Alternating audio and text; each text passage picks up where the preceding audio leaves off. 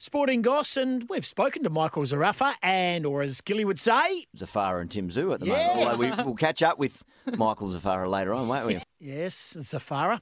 And Tim Tszyu has been a guest as well on SENWA on Gilly and Goss and Sporting Goss. One man who was very excited about the clash up there in Newcastle on July 7 is Ben Damon. Ben, as I welcome you to the show, well, to be honest, we weren't really expecting it was going to happen, were we?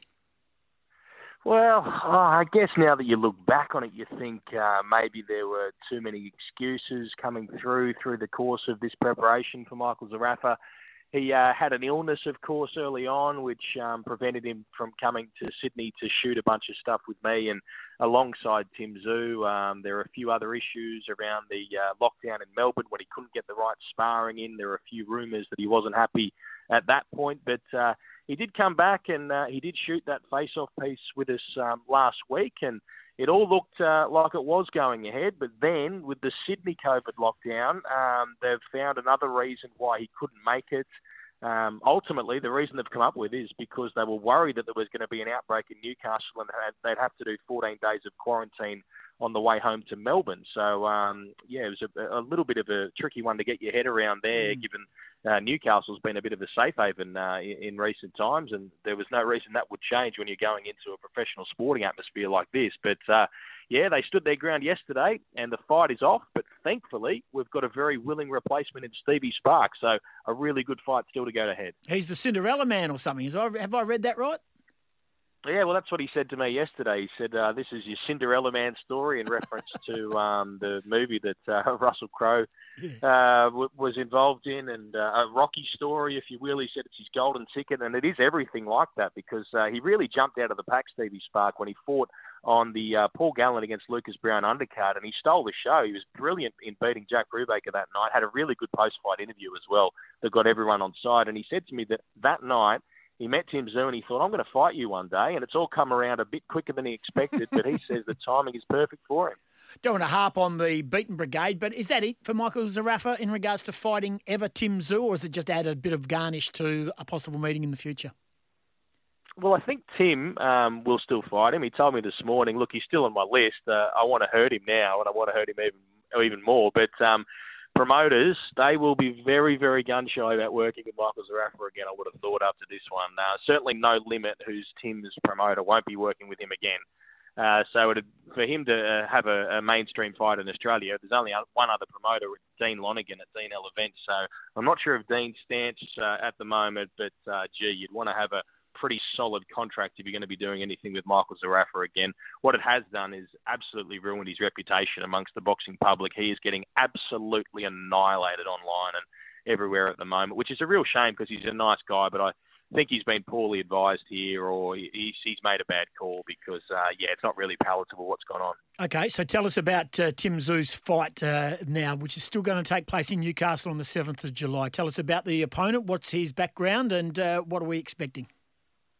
Stevie Spark from Toowoomba is one of the stars on the rise in Australian boxing. He's only 24 years of age. He's had 13 professional fights, but he's looked really good. He's stopped every one but one of his opponents, and that was when he went the distance last time out against Jack Brubaker. So that's a pretty good scalp to have on a major card as he did last time out. Jeff Fenech says that this is a harder fight than what Michael Zerafa was.